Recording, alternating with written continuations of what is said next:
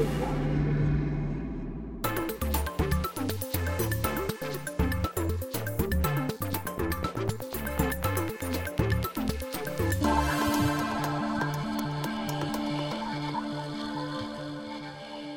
ora koutou katoa, welcome to the Circuit Podcast here, and we're at Massey recording ahead of the 4th Circuit Contemporary Art Symposium with a focus on moving image.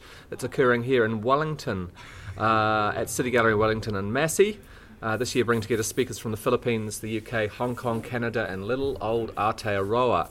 And with me is one of the curators, who's the first person we've had twice on our Circuit Cast podcast, George Clark. Kia ora, George. Hey, how's it going?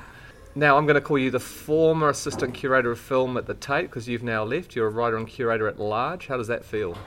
Oh, it's good, especially to have more time to research, more time out of the office, more time for seeing and meeting artists, and especially time to take advantage of invitations like this, to come back to New Zealand, to spend more time here. Last time we talked, prior to my first trip to New Zealand, I came for a couple of weeks, and now I've been able to come for a few months, so really able to build on those initial connections, to explore deeper, to meet more artists, and also to spend time thinking as well about the geographical position of New Zealand and its relationship to other sectors of art practice that I've also kind of got interested in and been able now to invest in further.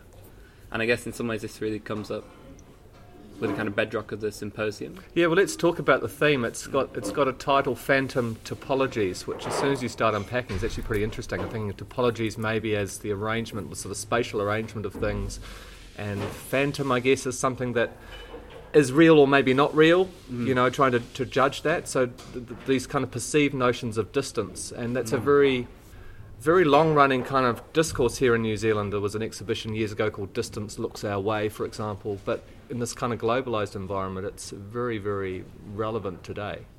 Yeah, absolutely. And I think it was something that felt very important as we kind of understand how geographical connections are made now and how we deal with the legacy of the type of distance that was related to certain types of technology. Because I think in some ways a subset of the idea of distance is about communication, right? And one of the ideas around the sense of isolation was about sense of certain types of communication. Whereas I think all of the kind of paradigms about communication have changed so much and so drastically that also our ideas around how we map and understand geographical centeredness or relationships are also changed. And in some ways, artists are kind of forefront of also re-navigating these points of communication, points of dialogue, questions around, and this is back to the origins of conceptual art with questions around the site and the non-site. Yes. So reflections on the gallery itself and its position to the world outside. And I kind of think in some ways the generation of conceptual artists and contemporary artists that you've seen come out of New Zealand in the last 10, 15 years have also kind of taken that kind of site, non-site, but also looked at the kind of geographical relationship in terms of how New Zealand intersects with its neighbouring countries and communities and cultures across the Pacific, to try and remap what it means to understand where you are, where we are, and how that's also informed by certain technologies. You've, as part of the Artists' Week for the Circuit Symposium, curating a selection of work by Julian Dashba, and he's an artist that would really come up in people's minds in terms of someone who, from the 1980s on, was thinking around our relationship from the here to the elsewhere, the idea of how we received our art and reproduction. And then later he was a real trailblazer in terms of actually singularly going out and making a lot of international connections at a time when New Zealand artists weren't. I was quite interested in your perception of his work coming from your background in England and where he fits globally. The way I found out about Dashba, which maybe relates back to this idea of kind of phantoms, was actually through kind of hearsay. So before I ever saw any of Dashba's work, I met and spent time with an artist actually in Australia called Nathan Gray, who told me the story of Dashba's videos. And by telling me the story, he kind of recreated the video itself. Which is a very common thing in New Zealand, where we'd hear stories rather than actually see the work. Yeah. Exactly. And so this idea of kind of not only like phantom places, but also phantom artists or phantom works that exist as kind of a rumor or speculation. And in some ways, this kind of strange existential position where the work maybe you don't actually have to see it. Maybe the rumor's more potent or interesting than the work itself. And so that was like my first kind of glimpse of sort of Dashba.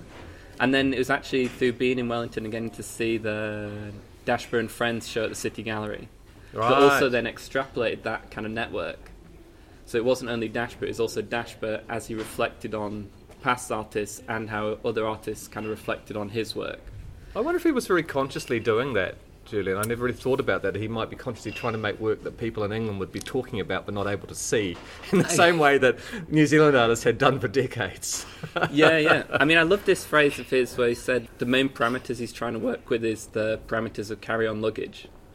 Like what work he could make that he could fit into his suitcase and take on an aeroplane.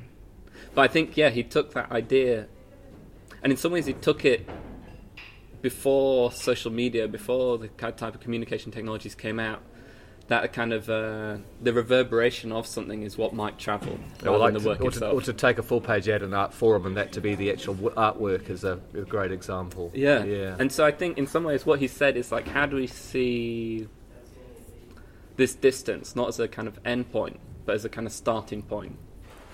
Starting point for a conversation. Actually, this is a way that introduces that it's not about a kind of a lack, but it actually gives an advantage to New Zealand.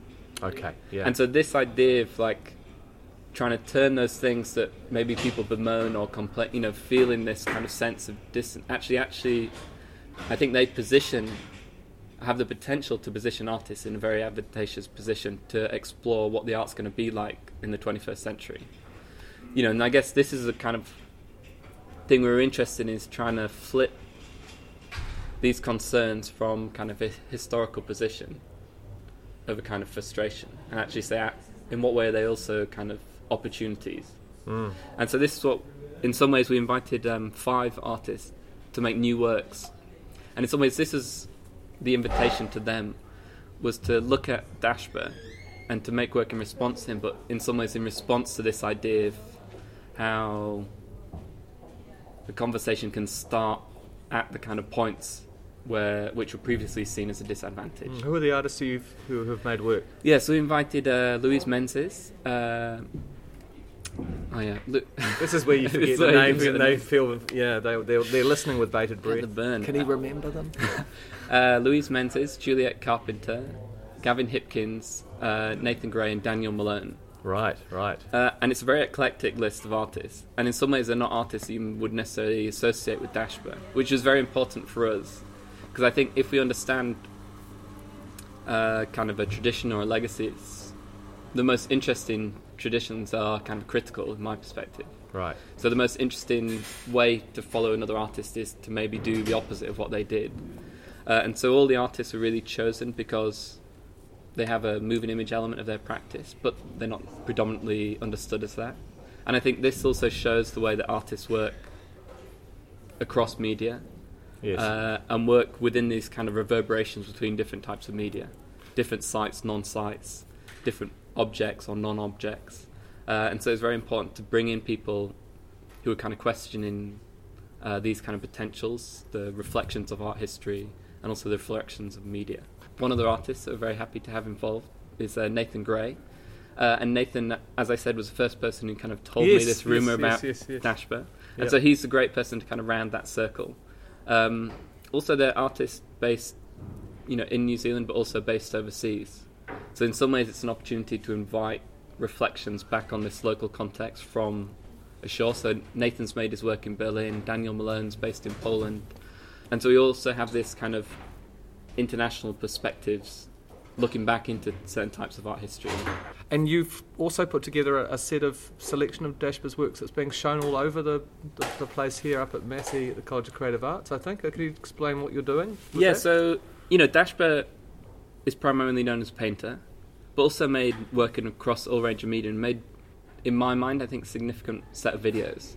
And in some ways they're significant because they're often not seen as central to his practice. And so it gives an opportunity to kind of look at his practice kind of from the other end of the telescope, to kind of saying what would film video practice look like in New Zealand if we were to say Dashba is a video artist? How would that re-navigate and reorientate the way that we could understand art history and different types of work with video? So we'll be having a sort of focus, a one-day focus on Dashba's video works that will be distributed around the various spaces in the Old Dominion Museum. And for us, it's also a really interesting way to both kind of reflect on echoes of the former National Art Gallery of New Zealand, the Dominion Museum, to reflect on the current use of that building as an art school. Right. So Dashba was, very involved in art education. Came through art school, taught for a long time, and so it's also trying to create these reverberations between pedagogical models of display, of art practice, of kind of artist statement, of the artist lecture, as a way to also kind of rethink sort of art history in the spaces in which you can encounter it. I don't recall there being a lot of video work actually of Julian Dashba. It was in that Julian Dashba and Friends show, so that's going to be really, really interesting to see. Finally, I just wanted to ask you whether it's interesting that we're talking around the Pacific, and it seems that video is a very strong media for a lot of the younger Pacific artists, a lot of very strong work coming out of New Zealand. I wondered if that was something that's just our perception from here, rather than it's just the growing trend elsewhere. I mean, do you notice that it's particularly strong here, or is that sort of par for the course internationally, do you think?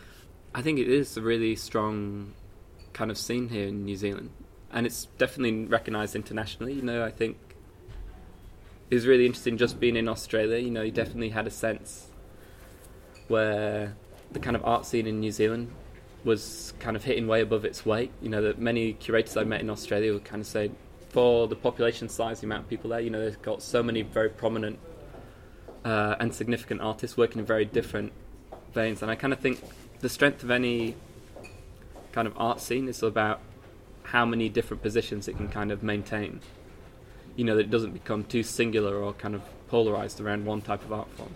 So I think real strength in New Zealand is you can have these very different artists working kind of in parallel with very different concerns. And in some ways that's the thing we wanted to highlight with the commission project. So in some ways you might not encounter Juliet Carpenter and Gavin Hipkins in a show together, but actually they both represent different poles of practice.